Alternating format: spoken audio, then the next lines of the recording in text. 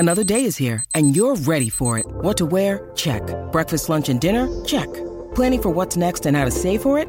That's where Bank of America can help. For your financial to-dos, Bank of America has experts ready to help get you closer to your goals. Get started at one of our local financial centers or 24/7 in our mobile banking app. Find a location near you at bankofamerica.com/talktous. What would you like the power to do? Mobile banking requires downloading the app and is only available for select devices. Message and data rates may apply. Bank of America N.A., member FDIC. When you need mealtime inspiration, it's worth shopping Kroger, where you'll find over 30,000 mouth-watering choices that excite your inner foodie. And no matter what tasty choice you make, you'll enjoy our everyday low prices, plus extra ways to save, like digital coupons worth over $600 each week. You can also save up to $1 off per gallon at the pump with fuel points. More savings and more inspiring flavors make shopping Kroger worth it every time. Kroger, fresh for everyone. Fuel restrictions apply.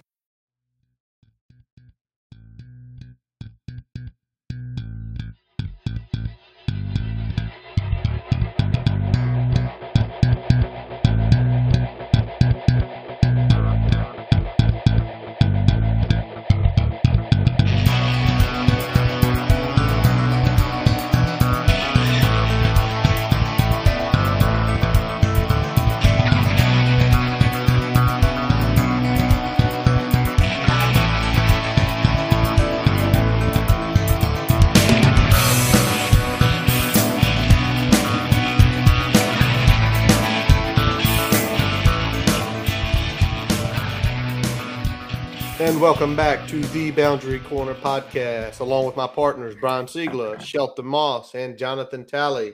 I am Curtis Wilson, and this episode is brought to you by Dr. Jeremy Counts at the Main Street Pharmacy in Blacksburg, your friendly neighborhood pharmacy, 301 South Main Street in Blacksburg. Boys, it happened to me a few minutes ago. Evening, LeVar, my power's flickering, which means I might lose internet service, so y'all better be on your P's and Q's already on that shit. We gonna hold it down. We gonna hold it down. Lose it too. You might lose it too. Weather acting crazy here. It's a November rain here, and that is the best '90s ballad, Treadmill Horse. I know you're out there listening tonight. That is the best '90s ballad. At least the ones you listed. At least the ones you listed. We can go. So how's everybody doing? It's Tuesday. It's been raining all day, man. I've been. This is my one and only day of work this week, so.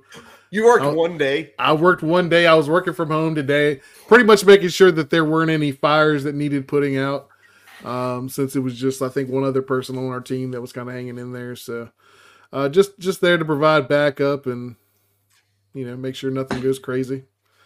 All right, Sheldon. What about you? Thankfully, nothing went crazy. So, Sheldon, what about you? I see you're still in Charlotte. You in Charlotte for the holidays?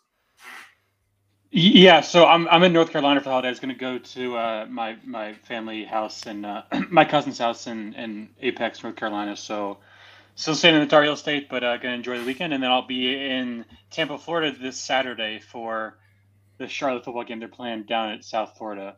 So going to go see Raymond James Stadium, home of the Tampa Bay Buccaneers. Looking forward to it. Go find the pirate ship. Go find the pirate ship. Tally, what about you, man? How's the day been?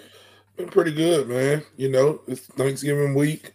Time to eat, drink, be merry, all of that stuff. Find you some good moonshine. You may need it. We don't know who you're rooting for. I don't know who you're betting on, but moonshine will make it much better. I was telling Tally before we got on, Curtis, that tomorrow night is the drunkest night of the year in the United States of America. It is. More people drink on the day before Thanksgiving than any other night of the year. So very true. Get ready. Get like Tally said, get you some moonshine, get you something nice and nice to keep you warm. Maybe we should have pivoted to tomorrow night.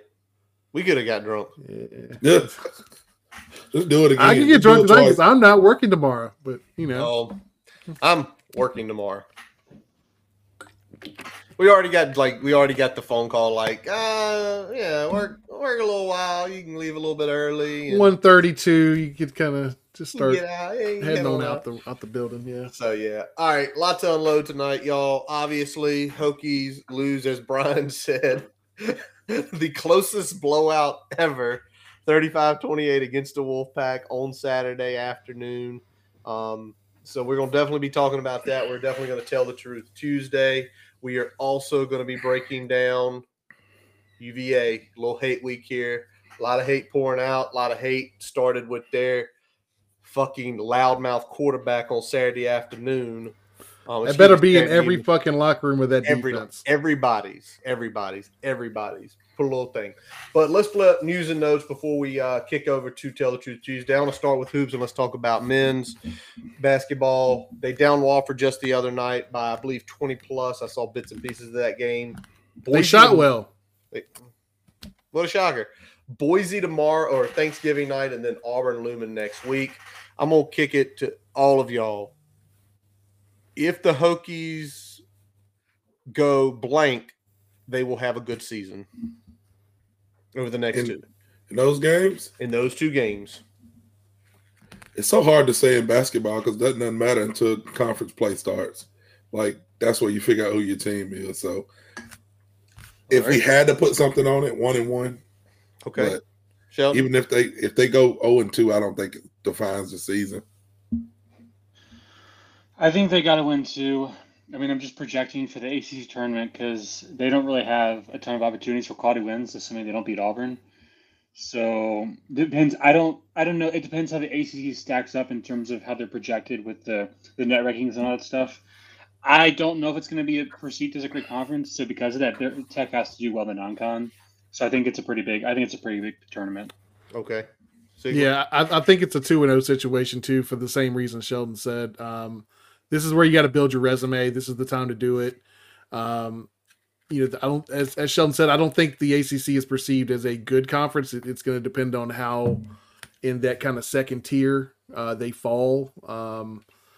So that's really going to kind of determine the strength there. So getting all the wins you can in the non-con is going to be very important. Let's go 2-0. Let's take this into December on a high note here.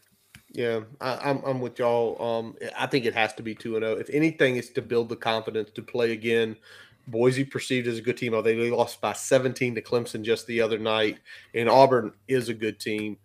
I think it's confidence because after those games, they basically have the following week they open conference play with Louisville. So if you go in there, you go 1-1 or 0-2.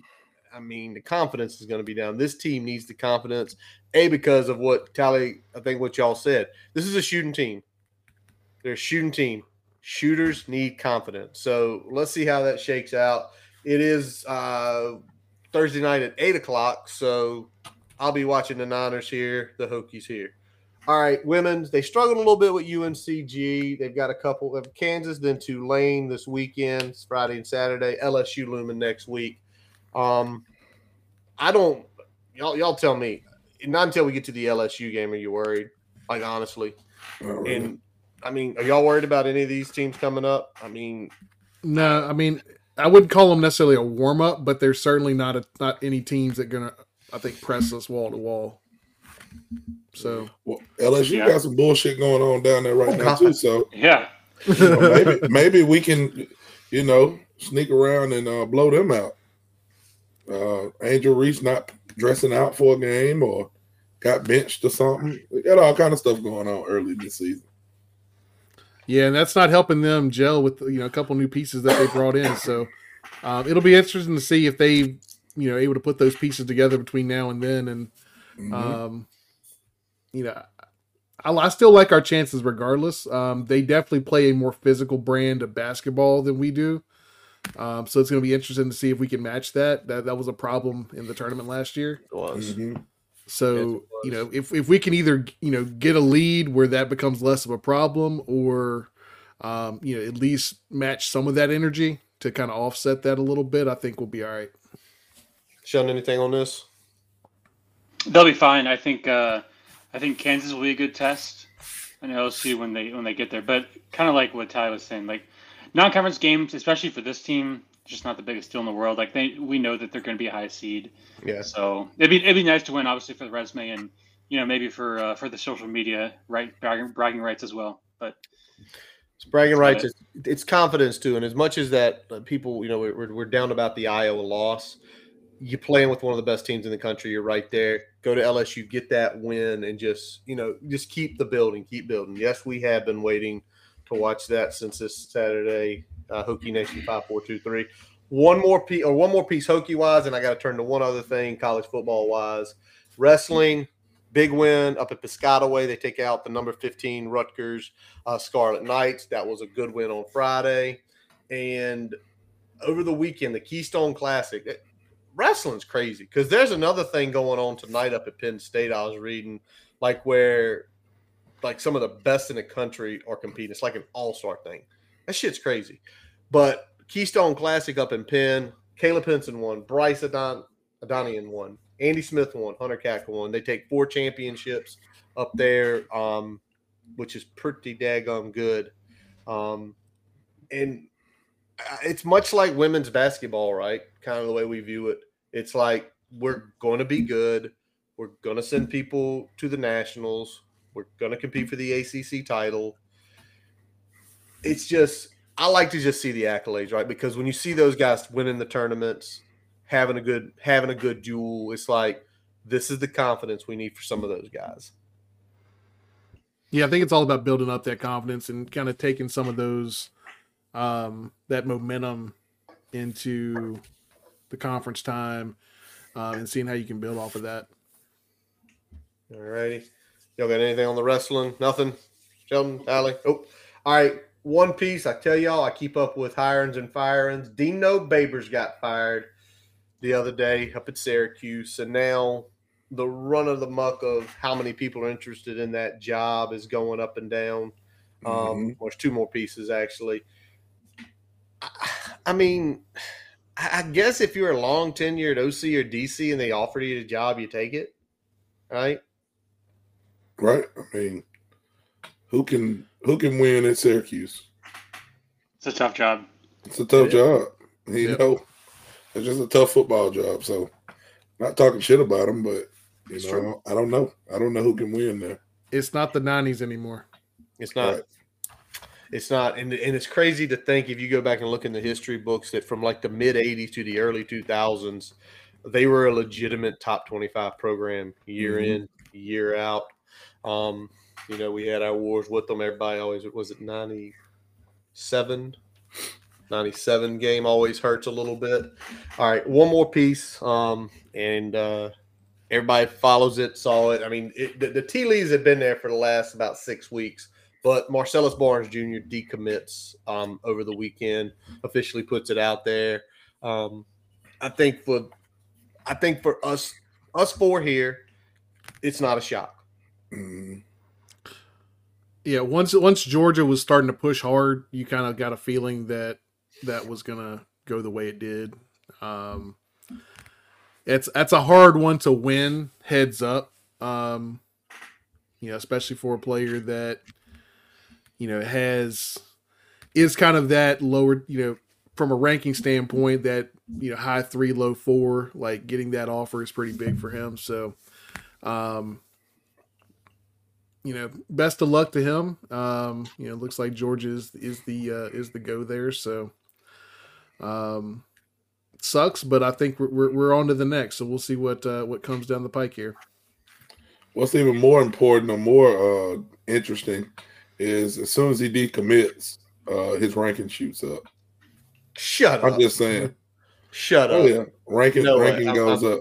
Hold on. We need to... Oh, yeah, dropped to a composite 3 before he decommitted. And then I think he's back to a composite 4, if I'm not mistaken. Mm-hmm. He is. Yeah. He's almost a 90 now. Yeah, I'm telling you. Where's Matei? Call Matei, everybody. I'm telling you, man. Hey, they have to pay for subscriptions one way or the other. When certain people start sneaking around, the rankings get a little bit different. We need this team to stay here. We need this team to stay here. We need this team to stay here. You know how it works, man. You conspiracy theory? You got a conspiracy theory? Ain't no conspiracy. They keep showing us. I mean, they're making it easy. They make it super easy. Oh, he decommits from Virginia Tech. His ranking goes up. What the fuck? If Georgia doesn't give him an offer, he comes back. Is he going back to an 87.75? Expeditiously.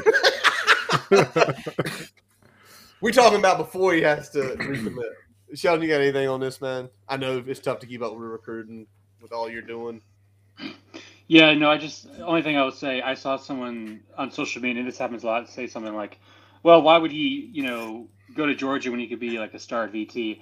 I think that's kind of a warped way of looking at it. I mean, you figure you go to Georgia, you've got the best coaches on the planet, the best facilities, the most exposure, NIL money, NFL draft opportunities. I mean, it's kind of a no-brainer. So I just think it's just a losing battle. They've got the money, they've got the winning, the success. Just not something I'd overreact to too much. All right. Well, this has not been a very happy, and we're going to get even unhappier here, and we got to tell the truth Tuesday. And, y'all know the way we do this. We're always going to start with what went well. And I'll fire this one right out. The boys didn't quit the whole game. No, we were down 21 and fight all the way. What else y'all got? Anything else y'all noticed before we jump on the offensive, defensive sides of the ball, just kind of in general about this game? Excuse me. Drone can throw the ball. I mean, oh yeah, home run. run. I don't know if he's developed into that, but he definitely can throw it. So I was told earlier in the season that he was struggling. He was struggling throwing the deep pass. So I'm just saying he's progressed, if that's what the case is. Well, for sure. I mean, you take a look at what he did. I mean, those home run pass plays, he is, every time you see him take those, he puts them in the right spots. He and knock on wood, damn it, he is not an underthrower on a deep shot. He's not. He puts it over their head, and that's why you've seen so many drops in the. He put it right here. Hokie Nation putting you up here. He drops the dime, or it's going to be slightly out of reach. That's the one good thing. Brian, anything else that impressed you with the offense or anything like that on Saturday? I mean, I'd say his patience more than anything, waiting for those routes to develop and come open and trusting the pass pro was going to give him enough time against that pass rush. There were a lot of times where, things had to develop on the back end for some of those big plays to happen. So you had some patience there, was able to deliver accurate balls consistently. And we were able to move the rock once we kind of got into that catch-up mode, unfortunately, which is kind of, not the game plan we had out the gate, obviously. Yeah, and we're going to get into the game plan out of the gate. Can I say another thing? XTB is fast. Yeah, he's very fast. I mean, and that was such a great pivot play at that point in time in the game because, and I'm going to mention this in a little while here, but when we ran that play to the boundary side, I mean, everybody from NC State flowed. And when that thing came back, they did not see that coming. They did not see that coming at all. Sheldon, anything on offense you can think of that went well in your eyes watching it, reading over data, anything? I mean, I think it was a hard game to analyze because the box score stats, in my opinion, kind of softened up what, we kind of saw on the field. Obviously, Tech couldn't get the run game going, so they had to kind of play from behind. And once NC State got that 3-touchdown lead, they kind of went into a little bit of a shell, turtled up, so to speak. And that's when the passing kind of opened up. So I don't know if it was just them playing prevent. Obviously, I liked what I saw in the fourth quarter from Drones, the passing game. I liked how they had some big plays and they struck back when NC State scored touchdowns. But I just don't know. It's hard because I don't know how NC State would have played differently if they had only had a 1-touchdown lead rather than a 3-touchdown lead. That's fair. Mm-hmm. All righty. Now let's go to defensive side of the ball because I will be honest with y'all. The way I watched this game was very awkward. Followed on my phone the first half. Unfortunately, most of the third quarter, I had to listen to NC State radio calls. And Robert and I was calling a perfect game, y'all. I heard that like 6 times. I had to turn the radio off twice because I got sick to my stomach. Luckily, about the time I hit Chase City, Brian, the exit there, thank God I picked up Bill and Mike the rest of the drive home. But and then I came home and I watched the game, and on defense, nothing was right. Like the play calls were bad. They were out of position. They looked lost. Do y'all have anything defensively? Honestly, Delane hit somebody hard. Yeah, yeah. He did. I mean, trying to find something. It was tough, right? We never really got into a groove defensively. Like they had us on our heels most of the game, and I mean, you know, in the second half, I mean, obviously they kind of went a little more conservative. That was the only time we looked like anything. But again, that was more a product of their game plan than it was anything that we did significantly well. Right. So that was the most, you know, that was disappointing. And I mean, I can't really think of anything that I saw that really stood out to me that's like, yeah, that was good. I mean, D-line play was all right. That's it. But it wasn't spectacular. And then what was happening on the back end, it needed to be spectacular, and it wasn't. All right, well, let's just jump to it. Let's go to what went bad. And I'm going to start with defense. And Sheldon, I don't know if you were able to pull this, but were you able to find what Wolfpack's normal success rate is versus what it was Saturday? Yeah, so coming to the game, it was around 39%, which ranked 96. This game is about 46%. So plus 7% increase, kind of pretty significant in the context of success rates. I think average is around like 40%, something like that. But there was also a big discrepancy in terms of standard downs or passing downs. So obviously standard downs, like your first and tens, where you could either run or pass the ball. NC State 54% there on passing downs. They're only about half as successful. So basically, whenever Tech did not force NC State into an obvious passing situation, that's when they really struggled. And that's kind of what I know Brian and I mentioned in our preview is like, you got to get them into passing downs. And when they did, it worked, but they just couldn't do it enough. All right. Brian, what else? Tally, what else? One of y'all speak up. What else did y'all see that went bad in your eyes? Because obviously we just had a moment of silence up there because not that much went good. I mean, Concepcion cooked us a bunch of times, man.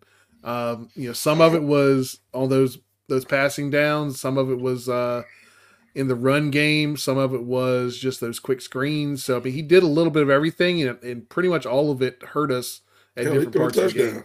Yeah. He did whatever he wanted to do. I mean, he paid his $100 to the neighborhood hooker, and he did whatever he wanted to do for the night. That's what happened. I'm just telling you, Brian. That is at 22:44. If you want to we didn't get off the field on third downs at all, like we needed to. We did. I mean, it's the same stuff. When we play bad, it's the same things.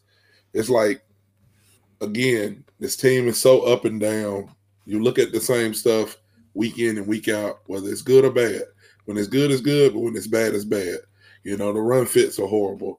We don't get off the field on third downs when we need to.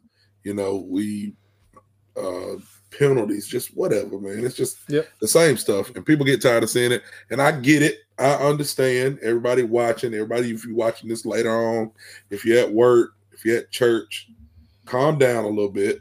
You know what I'm saying? I get it. You deserve to be mad, but you done had a couple of days. Nobody's getting fired, so don't even get your blood pressure up because they ain't getting fired. You know, do they need to be fired? Well, we saying they need to be fired when we blowing people out? Like, we got to take a whole body of work and look at what we need, where we were last year, where we are this year, where we need to be next year.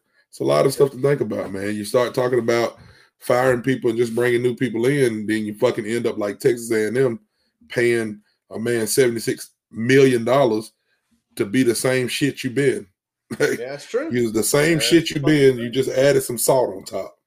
Yeah. And the salt was him being mad at Nick Saban every week. So I'm just saying, man, I ain't saying that, you know, the coaches don't need to be scrutinized, but I'm not going to go into the whole, let's fire the whole coaching staff every week until we actually have something that is going to make us better.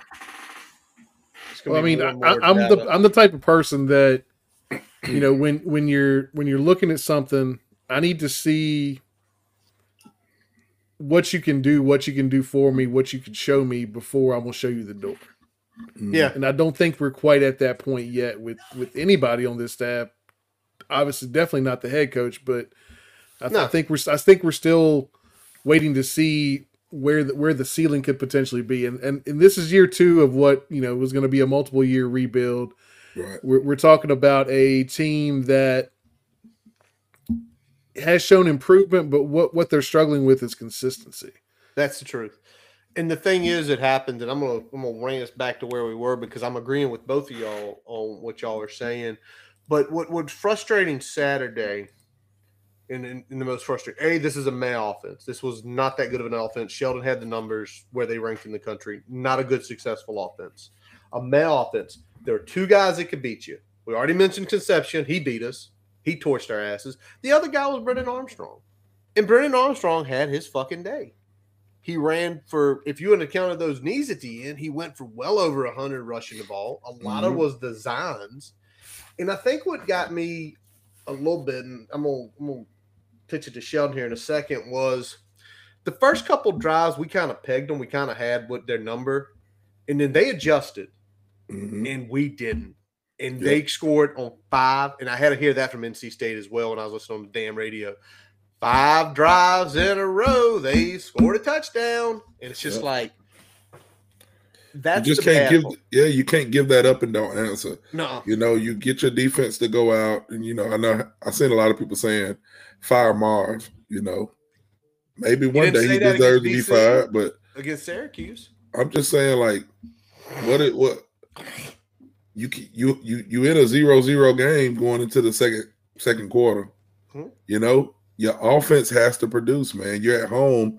You gotta bring some juice. You gotta adjust. So I ain't saying that the defense had a good day. I'm just saying it's a collective effort to suck. Yep. And that's what we did. Let me ask Sheldon, can I pitch to Sheldon real quick? Because Sheldon looked up. The one thing I was more concerned about every time, you said the defensive line didn't had an okay game in your eyes, Brian, when you looked at the tape. I asked Sheldon to look up yards before contact. What was that, Shelton? Did you get to it about how much it was pre-contact? Before contact, yeah, it was probably about, let's say, 55 yards. So think about that. 55 yards. They ran about 40 run plays. It was 1.5 yards before we were touching them on average. 1.5 yards. Y'all 2 boys played up on that front. If you're getting 1.5 yards push, how's your run game going to do that day? Pretty good. I mean, if you can get 3 yards a carry, you're all right. You know what I'm saying? So we're saying right there with that stat that he pulled up that before they got touched 1.5 yards. And when I started looking more and more, our drops were crazy back for some of the linebackers, like way off the line. And I didn't understand it. Because, Brian, you joked last week, and it's the God honest truth. Brennan Armstrong doesn't have the arm to push the ball downfield. He doesn't. He never has. So by the way we had our defense, and this is where I'm frustrated with Marv, it's like the only way he could beat you is give him soft zones and give him some sort of run lanes. The 2 things you couldn't do, we laid on the platter for him. And that's what makes me mad because I sit here as a common football fan. I talk to y'all. I ask Sheldon about data, and I say, you telling me this, play press, stack the box a little bit. Make them go over the top on you. Force that they can get off the press. And we didn't do that. And we have 3 really good cornerbacks. And I know we've got to have some at safety right now. But we have 3 really good cornerbacks. And that's what pisses me off. And it's like, what's going to happen if someone leaves? What's going to happen if the next guy doesn't develop quite well? Then it's going to be on Chris Marv. Right. Anything else on defense? I'm sorry. I got in my bag there for a second. Good. I mean, the last thing I'm going to say is that, we said trick plays were coming. They came. They worked. It kind of sucked that, we weren't able to do anything with it. Every single trick play they ran worked. That's bad, man. And again, bad. But that's where it's like, I don't believe in firing. No, Chris Moore, Tyler Bowen, nobody's getting fired this year because there's been at times where, again, you've seen, all right, looks like they know what the hell they're doing. good calls. And some people say, well, that's against lesser competition. Tally, I go back to what you said earlier this year. You were talking about lose by a lot, lose by a little, win by a little, start winning by more. Mm-hmm. The scenario this year is lose to the best 3 teams in the conference, beat up on the bottom of the conference, and not win by 3 points, win by 4 points, beat up the bottom of the conference. Right. So, yeah. Yeah, I mean, the weird thing is that with the ACC, there really hasn't been a measuring stick. It's either been, not playing UNC and not playing a couple other teams like that, Georgia Tech, Miami. There hasn't been a lot of middle tier teams on our schedule. It's either been bottom 5 or top 3. Right. So, and we're getting another bottom 5 this week. So, right. It's been really hard to get a barometer of where exactly this team is. We know we're not a bad team, but we don't know how decent of a team we are. Right. Sheldon, anything else on the defense before we wrap this up? Yeah, so I was having a conversation with one of my coaching buddies who knows a ton about scheme, and I trust his opinion. And I think basically what he laid out to me was when you look at the linebacker play for Virginia Tech, you see the same issues with regards to force and spill and lever over and over and over again from the same players. And so I think it's reasonable to question if this is a coaching problem, given that it keeps happening over and over again.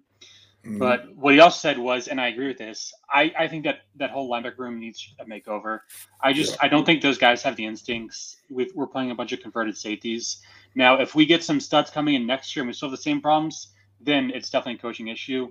But I would like to see a Marv coach team that has guys with instincts and a good feel for that position. Yeah, because when you look at the conference, man, and no disrespect to our guys, but I think they're working hard. But like Sheldon said, I mean, we got a lot of converted safeties in the linebackers. You know what I mean? And converted wide receivers. When you look at a linebacker, Virginia has a true freshman linebacker. Cam Robinson is a linebacker. Peyton Wilson is a linebacker. Yep. You know what I'm saying? Like, it is much different to have somebody like that playing linebacker than even to have Kelly Lawson. And I think Kelly Lawson's a good player, but as good as he may be for us, there's still a drop-off from a top linebacker. We just don't have that play yet. Alan Tinsdale, hey, man, time to be a family man. Join us.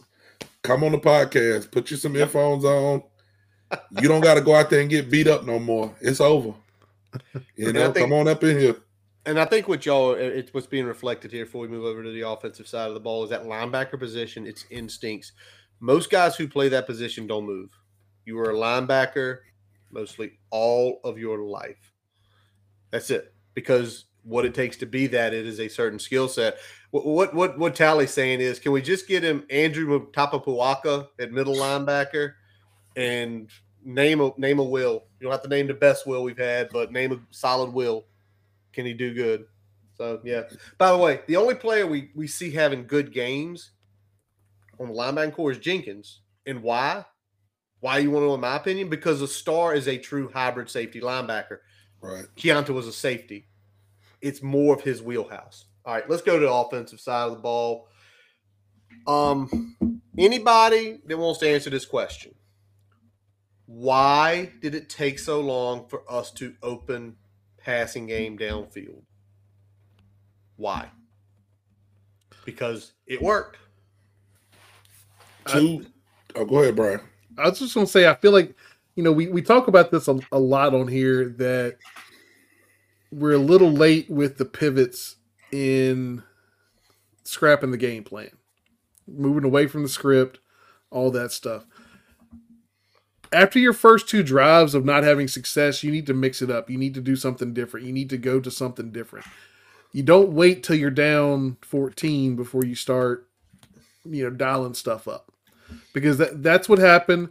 Yes, we went down there. We got a big play to XTB on that reverse after the big kickoff return, got it back to a touchdown, but then we didn't see the ball for like the next 10 minutes because they had a long drive, scored before half, came out, scored again to open the half on like a 7-minute drive. Yeah. So I mean, it was a long time before we saw the ball again, and we were down 21 by the time we did. Yep. What you got, Tally? I mean, similar to what we talked about, in some of the other games. It's like the coaching staff looks at the team and they go, yeah, this is going to be a rough one for us. Let's see what happens. And, we'll go from there, pick our spots and things. Like when you play in a team and you're not – I know we were favorites, but North Carolina State was the better team to me. 100%. I mean, we essentially had the home hook. I mean, it was a pick 'em. Yeah, it was a pick 'em. Yep. To me, it's like when you look at stuff like that, you got to come out swinging, man. You know what I'm saying? You got to take some shots. You got to hope some good stuff happens. You got to send some people. You got to blitz some people. And if they beat you, they beat you. You're losing anyway, when you're playing the top team. So I think Curtis said before we got on, when you get young coordinators, they're like super conservative or they're super like risky. Yep. You got to be a good mix of both and figure out what team you have to figure out what works for you. But both of our coordinators are like super conservative. It's like that stick is so far in their ass that you can open their mouth and thump it. You know what I'm saying? I don't know, man. You gotta do some stuff different. But again, depending on who we play, they call the games different. So it's true. But you've also, and that's where I like what y'all are saying here, because you've seen those games where we didn't divert from the plan. And the next thing you know, the next drive, 4 plays, touchdown. Right? And then the drive after that, we drive deep, get a field goal. Then the next one, we get on plus side, we punt and put them inside the 10. It feels like to me, it's like they have this whole of, I know it's eventually going to work. I know it's eventually going to work until coach probably goes, beep, this shit ain't working. Do something different. Okay? Click. The other part I want to say is, and y'all, maybe it's my eyes deceiving me, and y'all can disagree. I felt like NC State had some of our plays absolutely pegged. Pegged. The XTB play, that was like was it a toss? It was like a toss left, right? And they reversed it. Watch how they flow. Like, we know exactly what they're doing. And when you pivoted, nobody was there. They're a well-coached defense. I mean, you expect that from a well-coached defense, and that's exactly what they got. I mean, you look at what Wilson was doing. I mean, he was all over the damn place. I mean, he was even on that play that you were talking about. He was almost walking down XTB. I mean, he was the second fastest player on the field on that play. So, I mean, it's frustrating because you feel like when this team does have some early success, the coordinator has shown that he'll let his nuts hang a little bit. But when it doesn't work out the gate, it takes a little bit too long to move on to something different. I mean, you don't have to wholesale abandon your game plan to throw in a handful of new wrinkles to give them something different to look at and something different to worry about. And I'll go ahead and mention it here since it's on the screen there. Rex Parker said 2 to 3 touches for 2. Big mistake again. Yeah, I know some of that was dictated by the game plan, but you still got to get one of your 3 or 4 best players on the field involved in the offensive game plan. You got to get him the ball. If it's nothing but just for him to have some confidence for the next game, you got to get him the ball. You got to attempt to get him the ball. Sheldon, let me ask this, though, because it wasn't a huge sample size, but how bad were the run grades for the offensive line? Yeah, so we can go through obviously, we didn't run much, like you said. Parker Clements was the best, actually, surprisingly enough, at 68. And then around average, you got Braylon Moore around 63, Xavier Chaplin's 60. So those are the passing grades. And then below that, Brody Meadows was not great at 50.5. And then last was Caden Moore at about 50. So kind of some up and down there. Mm-hmm. Right. I thought it was going to be a lot worse, but maybe that small sample size saved them.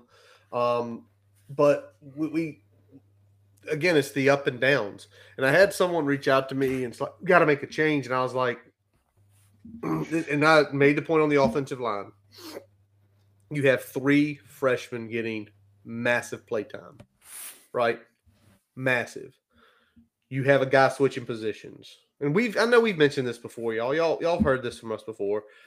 And there are 2 guys that at best should be your depth pieces, not frontline starters. Mm-hmm. That's just the truth. And now that they are much older, it's like if we do not, I will be disappointed in this staff if we do not go out and get at least one. I'd prefer two offensive linemen in the portal once it opens up in December. Yeah, you need to, but I get what you're saying. You need to. We need to. All right. Excuse me, y'all. Don't die, man. Don't die. Not on air. I don't know what happened. Woo! All right, so anything happened Saturday y'all were not prepared for. I'll kick it over to Siegler first.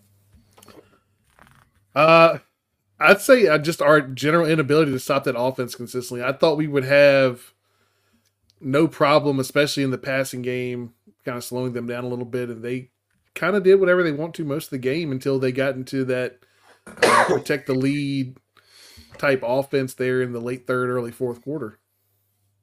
All right. Tally, what about you? Brendan Armstrong turned into Cam Newton. Well, we had him looking like just letting him fall forward, do what he want, do backflips, put his hand in his ass, throw it in the air. He just did whatever he wanted to do. Our defense, nobody hit nobody. I mean, it's just a bad showing, We just, I guess to sum it up, we didn't quit, which is good. Well, we talked about it in the beginning, but I don't feel like we had fight. I don't feel like we had the fight that we normally have. It's like we were defeated as soon as they punched us in the mouth. Peyton Wilson was talking shit. You didn't have too many people saying nothing back. It's just, oh shit, he good. We can't fuck with him. Oh, you got to hit that motherfucker just like you hit everybody else. But we didn't see that. We didn't see that Saturday, so we'll see. Sheldon, what about you? Yeah, I was most surprised, disappointed with how poorly they stopped Brendan Armstrong running the football. I know he's a good runner. I don't mean to take anything away from him, but his running numbers are down for the previous years, and I thought that Tech did a fantastic job defending the run against Garrett Trader against Syracuse and also Castellanos with BC. So It was definitely a surprise that they struggled so much when they had success against other quarterbacks. Brian, what you got? You had something to lay on top of the tally there. Yeah, I was just I was frustrated in general with we said it at the open, like that was the closest blowout I've ever seen. It was. Yeah. And it was frustrating because, like Tally said, we got punched in the mouth early, and it took us way too long to take that shit seriously. Yeah. And I felt like it was really the fourth quarter. There was some fight in the fourth quarter where I felt like we really started punching back a little bit. Right. But it just took too long to get to that point. And I'm gonna go. Hold on. I'm gonna go with Andretti nailed it here because that is coaching. Yeah.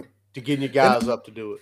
I will say that it's coaching to get your guys up to do it, but I also will say, coming from a player that's played and then watching my son, you can coach a kid as much as you want. You can get them hyped when they get in the game and somebody hits them and they stand over them and they don't get up and push them off, or their teammates don't come over and help them get up. That's on the players. Now the coach might go back and evaluate film and be like, "Hey, when your quarterback's down line, you got to go pick him up." That should already be instilled in you. But it's like some games we get in some kind of mode and we don't think about that stuff. You know what I'm saying? It's like, somebody hits you and they flex over you. Nobody comes up to help the guy up or push the guy off of him. You know what I'm saying? Yeah, I don't think we have enough dogs in the trenches on offense. You got to have some heart. You got to have some heart yourself. So, 100%. But I do agree, Andretti. It is coaching. It is coaching on that. The one thing I'm gonna say I was not prepared for this game getting over 60 combined points. If you tell me we lost a game and it was 20-27 or 21-28 or something lower, this game getting to 63 points just blew my mind.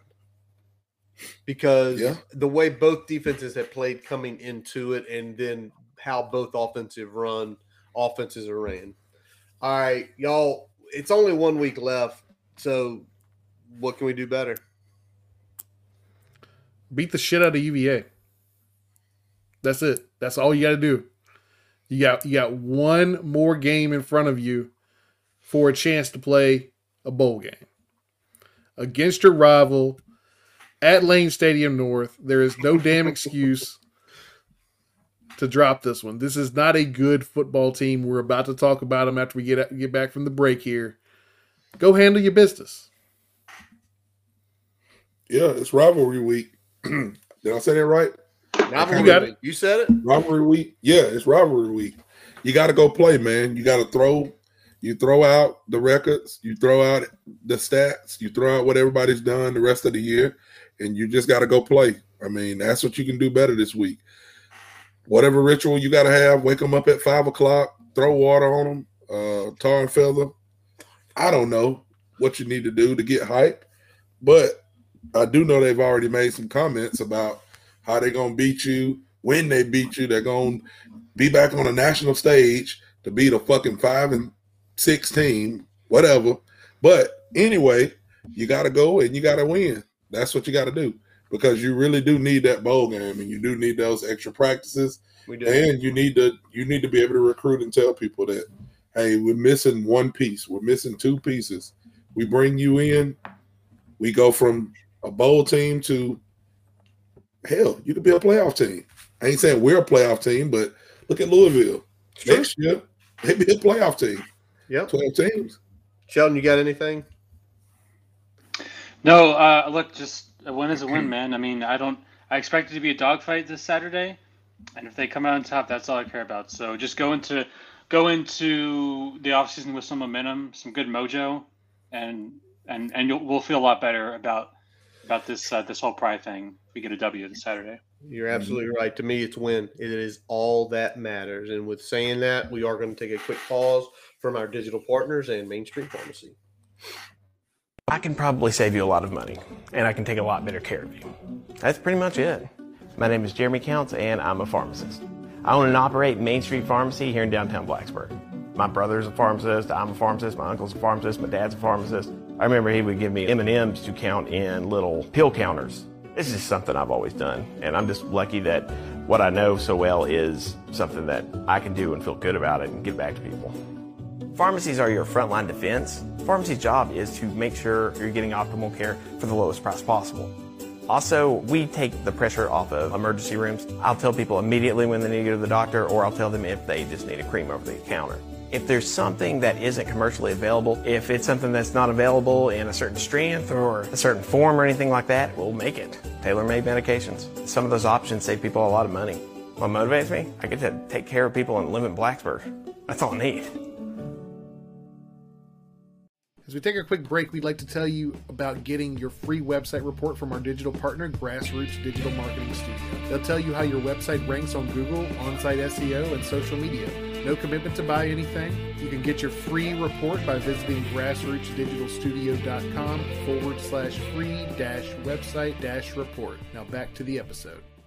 All right, and we are back. And now let's get to go. It's a little hate week, know the enemy, as we take a look at the UVA Cavaliers. And we are going to flip to the offensive side of the football. As always, Brian, I give you the honor. Who we got running this show, and what do they do? Yeah, we got Des Kitchings running the show here. It's a pro spread scheme, a lot of wide zone rushing concepts. Likes the deep ball a lot. You'll see play action very frequently as well. And they score most of their points in the first quarter, actually. When you look at this team, they've done very well kind of out the gate their first one or two drives and then slowed down a whole bunch after that. So that's something to watch for, obviously, with some of the up and down starts we've had, either slow starts or quick starts and not really a whole lot of steady Eddie. So that'll be something to pay attention to. All righty. Sheldon, you got anything on anything this offense does good? I mean, yeah, they've got really good wide receivers. Obviously, we'll talk about, Malik Washington and Malachi Fields very shortly. But I think it's an offense overall that's struggled for the majority of the season, so that's why some of their metrics are so bad. But you do have to sort of use the eye test and look at what they've been doing in previous weeks. And look at Duke last week. They averaged about 6.3 yards per play, which was pretty impressive, put up 30 points. So it's it's a team that has misleading stats. I think they have gotten significantly better over the past couple of weeks. All right, some misleading stats. And you already mentioned the first guy we're going to talk about here today, and that is Malik Washington. Beast. A beast. 5'9", about 190 pounds. He was a transfer guy from Northwestern after everything that went up there when he originally came out of high school. Parkview High School, Lilburn, Georgia, class of 2019. He was ranked at an 86. And now at his time while he was up at Northwestern, he did have two solid production seasons there. Both 2021 and 2022 combined for 109 receptions with a little over 1,200 yards there. But this season he is absolutely blown up. 96 receptions, 1,311 yards, 9 touchdowns. Brian, what does he bring to the table? Yeah, he's kind of an all-around slot guy. He's a deep threat and a yak threat. They like to use him a lot in the screen game, quick pass game, but also they'll throw the ball deep to him. Very elusive in the open field. Definitely their biggest offensive threat by a mile. All right. And Shelton, let's get a little bit of grades on Malik Washington because I believe, if I'm not mistaken, he is a Biletnikoff semifinalist. Yep, he is really, really good. So highest graded wide receiver in the ACC at 91.2, which is insane. He has the highest reception percentage, so that's percentage of targets he catches. The highest yards per route run, most yards after catch, most first downs, all ACC. Damn. And he does not have a single drop the entire season. So that's his body of work. He is a exceptional wideout. Tally, what does he catch your eye with? Because you said beast as soon as I dropped his name. It's just good, man. He's tough. He's not very big, but he looks like a running back. Like he's got a little bit of weight to him when he gets the ball. Like you said, yards after catch. Like he makes people miss. He's tough. He continues to run. He's not going down with one hit. So those DBs got we've talked about, is our secondary good, or our secondary stats may be misleading or not. There's been some arguments about that, so they'll have their chance to see, because whoever's lined up against him, that motherfucker's coming for you. Yeah, hell, we've argued about it on here, man. Yeah. And like you said, he finishes runs. He kind of reminds me of unfortunately, kind of a little bit of Concepcion last week, except he's deep into his college career at this point, so he's a developed player, whereas Concepcion's still a freshman and kind of getting his legs under him here a little bit. By the way, y'all know how many times he's been held under 100 this year? Probably one. Twice. Yeah, one was 97. The other was the opening game against Tennessee, and he only had 29 yards. So definitely a beast there. And as is the other opposite of him, and that's that's Malachi Fields, 6'4", 220 pounds. Came out of Monticello High School in Charlottesville. Staying home, baby. Legitimately. It might be 6 miles between the high school and where UVA is. He was a composite 82 coming out, just 48th in the state of Virginia. So obviously he has developed pretty well. And so far this season, he does not quite have the stats that his buddy has, but 52 catches, 722 yards, 3 touchdowns. Brian, let's play him. He's 6'4", 220. I think his game is a little bit different than Mr. Washington's. Yeah, he's a little bit more one-dimensional than Malik is. Primarily a deep threat. Most of those routes are ran past the 15 yards, but he will also they'll hit him on some of the short stuff, like the quick hitters. They'll also go with the hooks and curls to kind of move the sticks with him. So he's kind of a guy that is going to catch the short stuff and kind of do the dirty work outside, or they're going to send him deep.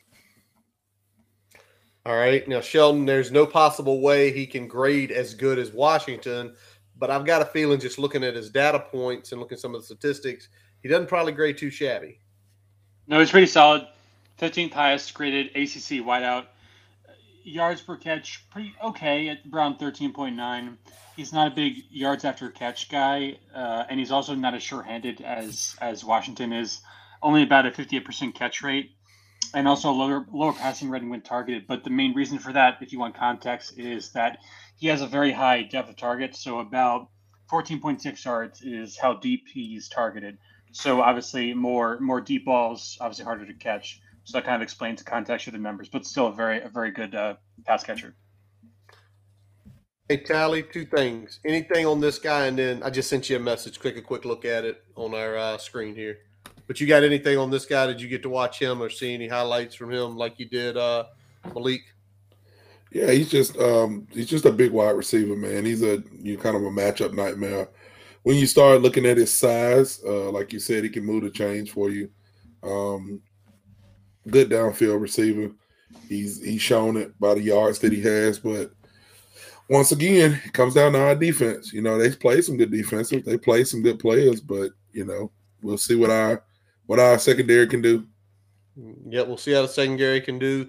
And we're going to talk about a few more offensive players than we normally do this week, y'all, because the next guy I want to talk about is I do want to talk about the quarterback, and that is Anthony Calandre, a 6 foot, 200-pound quarterback out of Lakewood High School in St. Petersburg, Florida, a consensus 84 when he came out back in the class of 2023. So he is a true freshman. He has played a lot. The red shirt's already gone from him. Not a lot of crazy offers, Middle Tennessee, Buffalo. So not a highly touted guy coming back. Probably his next best offer was probably Kentucky, but we don't know how committable offers are. So far this season, he's played in 7 games. And in those 7 games, we have 1,715 yards at about 62% completion percentage, 11 touchdowns, 8 interceptions, also 2 fumbles lost. Brian, what's he showing on the tape there? Yeah, he's kind of a pass-first, dual-threat guy. He's got enough wiggle to be dangerous, but he's not like elite in that category. Great accuracy on deep balls. That's what he likes to throw the most. Really good at maneuvering in the pocket to buy time. Just average to mid, when it comes to reading in the intermediate area of the defense, especially over the middle. Generally looking to drive the ball downfield or check it down. He's not hitting a lot of those intermediate targets consistently. And he will throw some picks, as you alluded to there with the 11-8 ratio. He'll let the ball go to the defense some, so that's an opportunity we have to get some turnovers and get some points on the board. All righty. Tally, were you able to find it? Yeah, so as reported by Mike Barber, UVA's quarterback says, quote, after the game versus Tech, after we beat Virginia Tech, this program is going to shoot up and everybody in the country is going to know about us, unquote. Any comment on that, Mr. Tally, for a team that's 3-8? Hey, man, he trying to let his nuts hang. He got his rival coming to his house. He's feeling good coming off of his 3rd win of the season. I'll probably be talking some shit too, But you gotta be. Hey, T.I. said it best. Don't let your mouth write a check your ass can't cash. So we're gonna see. We're gonna see what this defense gonna do. The last thing I would do as a 3-win team is try to add fuel to the other team's fire, but he's letting his nuts hang. But he's letting his nut hang that if they beat a 5-win Virginia Tech, they're all of a sudden a national a team to watch on a national stage. That's kind of that's an odd flex, but yeah, a freshman flex. Freshman flex. There you go. Yeah. What? I got in trouble with one of those against Bridgewater too. So back in the day, so I'm not gonna get down on him too much. All right. Sheldon, anything on Calandre that you noticed stat-wise, anything like that? He really struggles a lot when he's blitz. I also found in terms of average time to throw about 2.7 seconds, which is middle of the pack. He's very good when he has at least 2.5 seconds to throw, which is where the PFF makes the cutoff, but struggles a lot with less than 2.5 seconds. Now, some of those splits can be, not exactly what you think. Sometimes a guy might have a better passer rating when he has less time to throw, because if that's what the offense demands, you get the ball out quickly. But in UVA's case, they need more time to throw because they are a little bit more reliant on deep balls. And obviously those routes take longer to develop. So when he has at least 2.5 seconds, about 17 yards, average depth of target, and when he has less than 2.5 seconds to throw, he's thrown 4 interceptions. So bottom line, and we'll talk about this in our keys to the game, get to the quarterback. 100% get to the quarterback. All right, we're going to talk about one more guy here, Brian. We're going to talk about Kobe Pace, running back, 5'10", 215 pounds, Cedartown, Georgia. Came out 247 as a 3-star, one of the top 35 running backs in the country when he came out last year. Again, this is another true freshman in this case. And if you take a look at his sort of profile recruiting, he went to Clemson first. He was in Clemson, as a transfer. So he is a third-year player here. Had a lot of good offers coming out of high school. I'm seeing on here Auburn. We're seeing Duke. We're seeing some interest from Georgia Tech, Michigan, Nebraska, NC State. So he was definitely one of those players that a lot of people pegged. And so far this season, solid season so far. Well, maybe not solid. Kind of light below. 368 yards, only 1 touchdown, less than 3.5 per carry. And Brian, you've already mentioned a little bit about him earlier, but let's just break it down. Yeah, man, much like your boy, he hits the hole hard, runs through arm tackles. He finishes the run strong. He's not as effective outside the tackles as he is between the tackles. I think Curtis is freezing up on us here again there, so we caught a little bit of this before we went live, so ignore the awkward freeze frame here. But Pace is not a home run threat. He's not a guy that's going to get a ton of yards.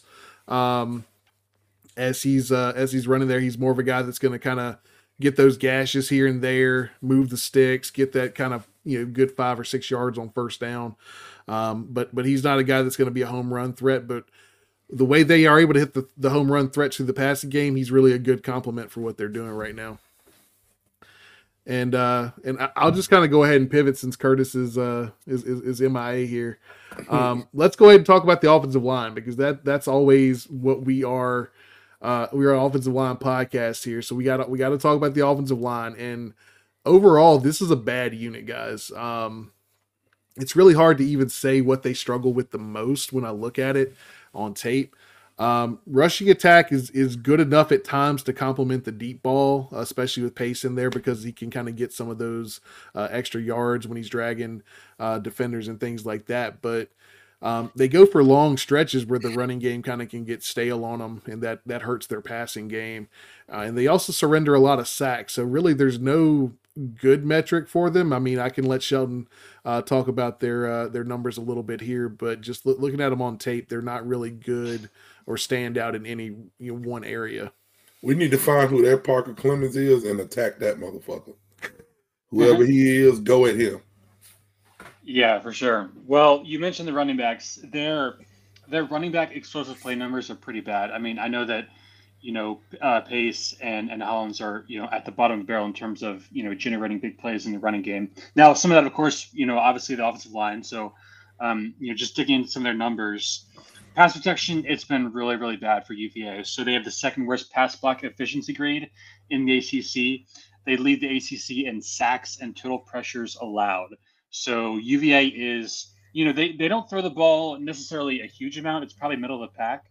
But the fact that they've given up so many pressures, with that being said, is a pretty bad sign for them. So they haven't been able to do anything on the ground.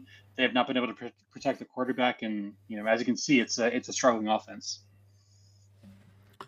Yeah, I mean, they definitely struggled. Just watching them, it's been very up and down. Even in the Duke game, where they had some standout moments on offense, they would have stretches where they just struggled to move the ball.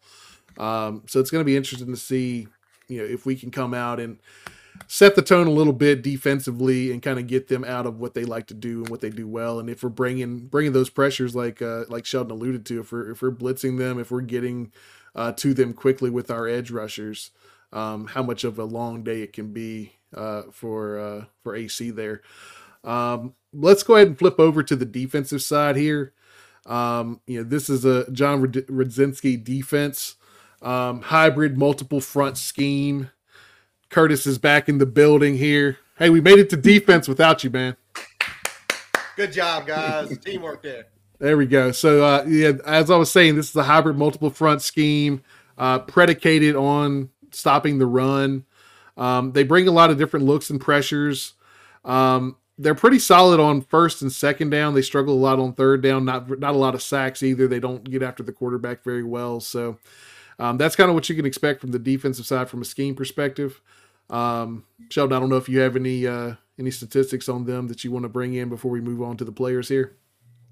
Yeah, so just a couple. I know Curtis asked about their defensive line metrics. So it's been pretty rough this year. They are 121st nationally in success rate against, so right around 46%.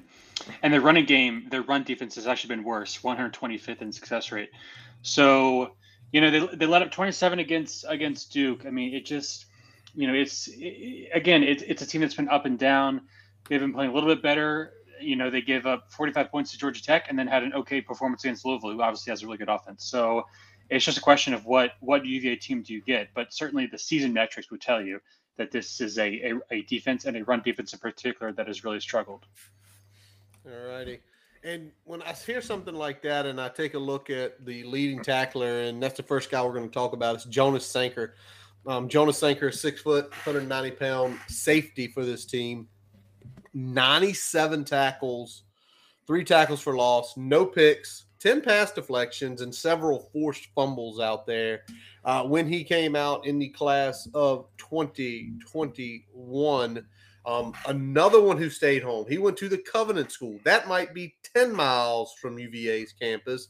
He was ranked as an 85, the 33rd best player in Virginia. Other interests, Boston College, Air Force, in Ohio with a few other looks from FCS schools, so not the biggest one there. But, Brian, what are you seeing from him? Because that is a lot of tackles for a safety regardless where they play. Yeah, we talked about it. It's a hybrid multiple front. Their base package is a 4-2-5, and he is a true rover box safety. He's in the box a lot. They like to bring him on run blitzes and in obvious passing situations, so they'll blitz him, first through third down there. Hard hitter and solid tackler, as evidenced by the forced fumbles there. He can get turned around in zone coverage, though they don't use him a ton in that capacity. But I mean, he's really the defensive player that kind of pops off for them when you watch the tape, because he's a little bit of. He's all over the place. And he's making some plays. Yeah, he'll come up and hit you. You better hit him. Don't shy away from the contact. You got to start early and often. You got to go at him, and you got to not be scared. So, exactly, right. Yeah. He's definitely somebody that if you can hit him back a little bit, you can kind of take his game back to him and put him on his heels. Mm-hmm. All righty. So again, it's what Callie said several times, what Brian mentioned, what we've all talked about. Don't let him set the tone. He comes and hits up, throw the shoulder into him, let him come down with you and talk the shit as he goes down. All righty. So let's talk about the defensive line next, as we already heard from Shelton. Has been some issues there, but one guy that kind of stood out to me was Aaron Fuamui.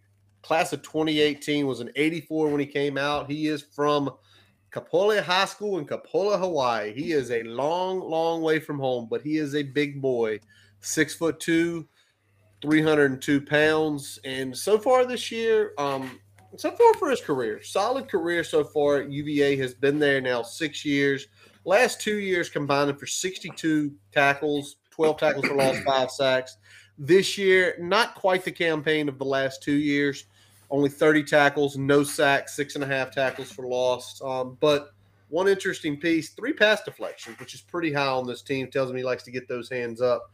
Brian, what are we seeing with Aaron? Yeah, he's going to play that 3 technique in their base package. Slide to a 4-4-eye when they're showing those 3-man fronts, which they'll do on occasion. Probably their strongest run defender overall. Good with his hands and sheds blocks pretty well there in the trenches. And he'll push the pocket occasionally on those dropbacks. But again, this isn't a team that gets a ton of sacks, but he's definitely a guy that can kind of speed up the quarterback's timing a little bit with that. All right, Sean, you said you had something on Aaron here. Yep. So you look at stops on PFF, which is a tackle considered a loss for the defense. Famui is third in ACC with 19 stops in the season. So his grades aren't quite as high, but he's gonna make a lot of big tackles. All righty. Tally, anything you notice on tape with him or anything you notice just reading about him? Or We played them every year. We're kind of familiar with their players and how they play. He's been there for a while, and he does his job. Not super flashy, but kind of like Brian says, he's good against the run. He sheds blockers good. Offensive line got to do some work, man. You gotta give us some yards. If they give Tootin some room, he'll make this defense pay. But they gotta go get it. Yeah, big thing is getting a good first step, getting your hands on him, making sure he's not getting your hands down, getting like a quick swim or a rip without significant contact, because that's really where he makes his hay, is using those hands and kind of getting away from that blocker real quick in the snap. So if you can get on him, engage him a little bit, that'll slow up what he does best. All righty. Well, let's look at one more piece on the defense here, and let's take a look at the linebacker room. Got a number of guys to choose from. I went with the guy that's a little bit closer to Virginia Tech than the other ones, and that was James Jackson, the 6'3", 225-pound linebacker. I believe he is the will on this team. 84 when he came out in 2021, went to North Cross High School in Roanoke. I think we're all familiar with that one. And right now, having a really good junior season, redshirt sophomore season, however you want to say it. 76 tackles, 4 for loss, 1 pick, 1 sack, 3 pass deflected as well.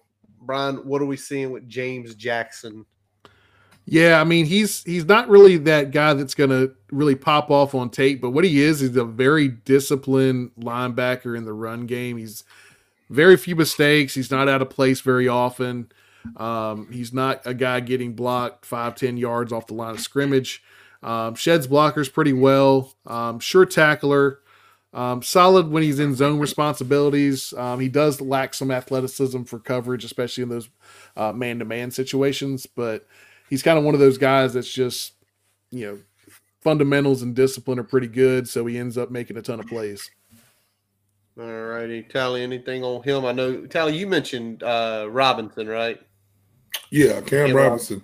Yeah, I know we didn't have him down, but, recruiting battle that we lost to UVA, and he's a freshman linebacker he's a good player. I think he's got a couple of sacks on the season. I mean, a couple of picks on the season. I don't know about his sacks, but if you watch him play, he's just sideline to sideline, man. Of course, he's a freshman, so he's not going to be quite as a handful as Peyton Wilson was, but he's a good linebacker. His time there, if he stays at UVA, he'll do some good stuff there because he's a good ball player. Yeah, he's got great athleticism, and he's still learning to play the position at this level. So he's sometimes out of place. He's sometimes not doing everything you want him to do, but he does it fast. He does it at 100 miles per hour, and he looks the part. He doesn't look out of place out there. So that's big for a true freshman. All righty. Boys, let's click it over and let's talk about the Hokie keys to this game. Brian, you got your name up here first, so I'm going to let you kick it off. What do we have to do to have success in this game? I know it's a broken record, but we need a fast start on both sides. And I'm talking about at least a touchdown advantage after the first quarter. I said it at the open. They score a lot of points on their first 2 drives. Probably like 30% or something of their scoring has come on their first 2 drives of the game. So it's a pretty high percentage. If we can slow them down out the gate and we can get a score or 2 ourselves, I'll feel really good about the way the game will go after that. All righty. Sheldon, what you got? Got to get to the quarterback. Got to make Calandria uncomfortable and bring him down. Like I said, UVA is a team that relies on deep throws. And when Calandria has time to throw, he is very effective. So we need to get APR cooking. I need more from him. I have not seen as much as I would like over the past few games. So get him going and get some sacks. That's going to be big. And outside of that, just bring pressure. Trust your cornerbacks. I think they're going to hold up well in man coverage. And I think VT is going to have to outscore UVA this weekend. Tally, what about you? Time of possession and don't turn the ball over. Do not turn the ball over. You win the game. All righty. I'm gonna go with this one right here. He says don't turn the ball over, force turnovers. This team is one of the worst in the country. They are 116th. They have 18 turnovers this year total. 18. That's a lot. That's almost 2 a game. I think we can get at least 1 pick because I think there's going to be situations because if you look at the data, they also give up a lot of sacks. They've given up, let me look at the numbers here, 37 sacks this year. They've given up a ton of tackles for loss. We're going to put them in bad situations. Calandri's going to throw at least 1 pick. I think 2, we could probably run away with the game.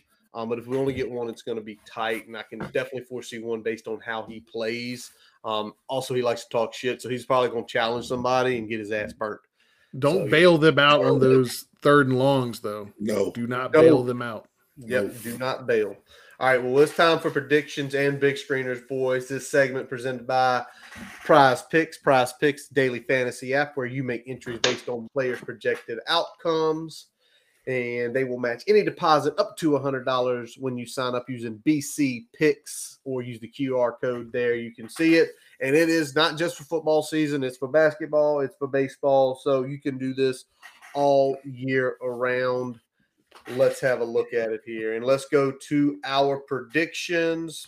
Brian, I don't know what order you have them in. Do you have Sheldon first? Sheldon's leading off. And we're just going to go back around the horn to me. All right. Sheldon. What you got on this one? Yep, I think it's going to be a high-scoring ball game. I got Tech winning just because, well, it's UVA, and we own them. So even though I do have some trepidations about this game, I do think the Hokies will win a close ball game. So give me Tech. All right. I am right there with Sheldon. I've got this as a not quite as high scoring as he probably has it. I've got it a 30-20 victory for the Hokies. I think we jump out on them early. I think we establish ourselves on offense. I think we make them play catch up a little bit when we can tee off on them with our pass rushers and put them in bad situations, force a couple turnovers, and that's the difference in the game. All righty. Now I'm next. Tally, you get to go last. I thought I'd go last. I'm with the Hokies on this one as well. I think it is going to be – I hope it is not my prediction. I hope it is much worse than my prediction. But I think the Hokies are going to take this game. We are the more talented team. We have more experience on our side. And I think we take this game 27-20 at Lane Stadium North. Tally, you get to wrap this one up. Yeah, I'm gonna go Virginia Tech. I'm gonna go VT on this one. I had been fading the Hokies. Didn't work last week. I was hoping we'd get a win when I picked North Carolina State, but I honestly think we win this game. Even my prediction before the season started, when I went through and you picking teams and stuff, I kind of felt like it would come down to us going there and having to get a win to be bowl eligible. And I just think that it's time. This is what we need to do. And again, with the quarterback adding a little bit more fuel to the fire, I think that I think we go and get the win. I don't have a prediction just yet, but I think we get the win. Yeah, and I think it's this, and I think it's not only this podcast, but I think his team, I think the coaches, and I think this fan base need that bowl. I think it's a mental thing. There are a lot of people that are screaming, not a successful season, bad season. If we, you look at the steps and all that. I think you go in there and we take the win Saturday, things are looking up for a lot of people. So let's talk about that a little bit. Let's talk about that a little bit since we're here. We can do it. Is this season a failure if we don't make a bowl? No. Because I mean that's been a big piece of chatter out there on the Twitter sphere. When I look at it, and I'll shout out Pete B here because Pete B kind of started this discourse. When we look at whether it's a failure or success, I think it's a little more nuanced than that because I think I've seen enough building blocks where I am comfortable with what we're working with. So I would not call this season a failure, but it would certainly be a disappointment to not make a bowl and not make a bowl by losing to your in-state rival that on paper should not beat you. So it would be a disappointment, but not a absolute failure in my eyes. Tally? Yeah, I wouldn't say it'd be a failure just because of like Brian said, some of the building blocks that we found, I feel like we found some wide receivers. We found some stud quarterback. We found a stud running back. Depending on how that goes into next year, knowing what we got, but we've evaluated some good talent and brought in some good talent. So I wouldn't say that the season is a failure compared to what we did last year, but it would be disappointing to not go in and win this game because of the nature of the game. It's a road game. We haven't produced well on the road. Blah blah blah blah blah blah. We can go into all that, but I wouldn't say it's a failure. I think, Brian, the way you put it, it's the game Saturday. If we don't win, it's losing a battle. It's not losing the war, because the way the war looks like is we're taking those, like you said, building blocks. We're taking steps forward. We're evaluating talent. We're able to bring people in.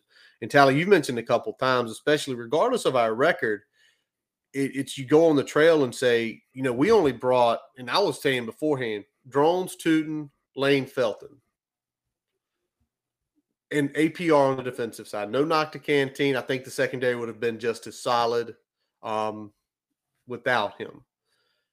We brought in a handful of players, and we have went from getting shit on, playing bad for multiple weeks, looking terrible last year until the last week of the season, to blowing teams out, being competitive in other games. 3 of the 6 losses we have right now are to teams that are a combined, if I can get the math right here, 29-5 or 28-5. That's 3 of our losses. 28-5 is their record. Think about that. So, and 2 of those losses that are on the other side were the teams you hold that, because we need to get the liquor flowing to have that conversation. The liquor will be flowing to have. We're not ready for that one. We're going to save that one for December 22nd. Mark your calendars. Evan Williams, mark your calendars. December 20. Evan Williams up top there. Moonshine below me. 4-finger scotches and whatever Shelton's going to drink that night. All right, whatever you're going to drink that night, because you let it all hang loose. All right. Well, guess what? We got other games to pick here because it is rivalry week, and to me, this is the week that makes college football. Right. We were going through throwing games out there that we were looking at, and this is the week that makes college football because crazy shit happens this week. And it's fun to pick up even when the teams aren't necessarily on the same trajectory record-wise. You damn right. You damn right it is. All right. Tally, you got the first one. What is your pick for this week? What did I have? Who did I have? Did I have Ole Miss and the Egg Bowl? Yeah, the Egg Bowl. Yeah, you be Thanksgiving Day eating you some turkey and dressing. Gotta have the cranberry sauce. I don't know if y'all do giblet gravy.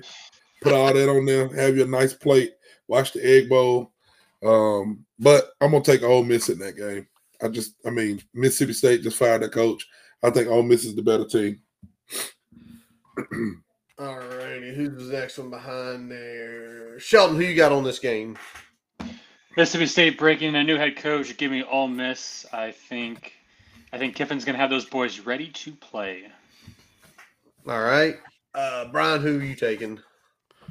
I'm chasing this one with Ole Miss as well, man. When you get a new coach in there, it's going to go one or two ways. You're either going to overplay your hand or you're going to just come out there and put a dud out there. I feel like this has dud written all over it, so give me Ole Miss. All righty. So a couple things before I announce my selection here. The game is in Starkville. So if you got multiple TVs, put it on the one that you ain't got the sound on unless you want to hear cowbells all night. That's one. 2, Mississippi State is 1 win away from being bowl eligible. 1 win. 3, have we not seen some of the craziest shit in this game over the last 10 years? The home, what was his name that got the touchdown, did the dog pissing thing. They missed the extra point. Elijah Moore. The dog missed the extra point because they got packed up. So many wild things happened in this game. It was a 7:30 kick. But in this reality, Ole Miss is on the verge of potentially getting a New Year's Six bowl. They're 9-2. They do go 10-2. I wish we didn't have the hook because I believe it could be a 10-point game, but I'm going to go with Lane liking to run up to score, and he'll score one late to win by 14. Mm-hmm. All righty. What's the next one? Oh, I'm the next one, Brian. You're the next one. We go out west. We go to Eugene, Oregon. We go to the Civil War, Oregon State, Oregon. That game on Saturday night, I watched just about all. I got back home, watched just about all of Oregon and Washington. That was a great game to watch. Great game. Two well-matched teams. So when I looked at this game, it's a lot of rivalry, a lot of bitter hatred. Oregon leaving the conference next year. If y'all didn't notice, Oregon State and Washington State have basically been given the okay. They will be a 2-team conference next year. Wow. I don't know how that works, but that's fun. That's got to be fucking fun. Oh my God. But in this case, Oregon on the doorstep. I think Oregon's already clinched it. Oregon potentially could win the Pac-12, could potentially go to the playoffs if things break right.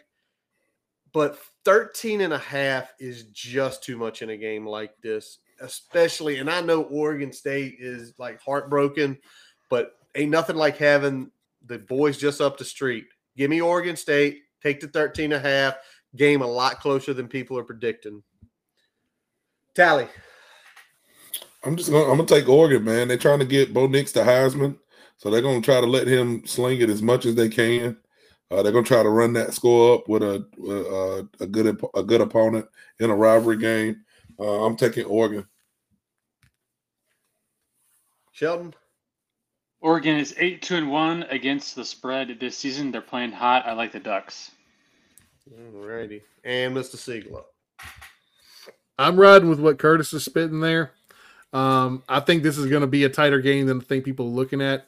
I think it's still probably going to be a 10-point victory for the Ducks, but I think that it's going to be pretty close there down to the end. All righty. As Brian puts Oregon State on the board. Brian, you've got the next one. What rivalry game did you choose?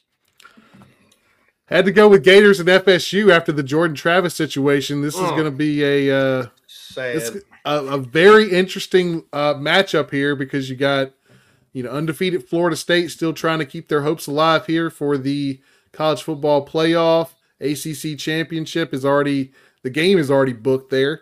But obviously, winning the championship is still at play here. So this is going to be an interesting matchup here. I think Florida is a good matchup, especially with Travis out there. But I think it's just going to be too much talent on the Seminole side. So give me Florida State. All righty. Yep, I'm up next on this one. Little Sunshine State showdown. I think Florida State is going to win the game. But without Jordan Travis, I don't think they're going to quite blow out Florida. Like we're saying, I think this is going to be a tight one. I do think Tate Rodemaker is probably good enough to lead them over the Gators, although the Gators are playing for bowl eligibility. So give me the Gators, give me the points. Tally? I'm going to take Florida State. I think Florida's quarterback is hurt as well. Their starting quarterback is hurt, if I'm not mistaken. Again, Jordan Travis is an amazing player. I hate that his college career comes to an end like that. Yeah, but he got nothing to hold his head down. I mean, he brought Florida State back to relevancy. So I'm going to go Florida State. And Sheldon. Yeah, I'm going Florida. I think they're playing on the road. FSU's playing on the road. I think they're going to take some time to get adjusted to the new quarterback. So give me Florida. All righty. So we got that one. Sheldon, you got to pick the next one. What game did you choose? Well, have to look at it. I believe I had the game. Is that correct? Yep. So Ohio State, Michigan. I was just talking about it with a friend earlier this evening. This game might honestly be the most consequential and important college football game in the last 10 years. I know that might sound crazy, but when you look at what's at stake with Ohio State potentially losing 3 straight to Michigan, CFP hopes on the line, national title hopes on the line, Michigan with all the stuff they've gone through this season, and the after effect that would happen if they lost to Ohio State, this is such a huge game. I cannot even put into words how big of a game this is. So with that being said, I am going with Ohio State to cover minus 2.5.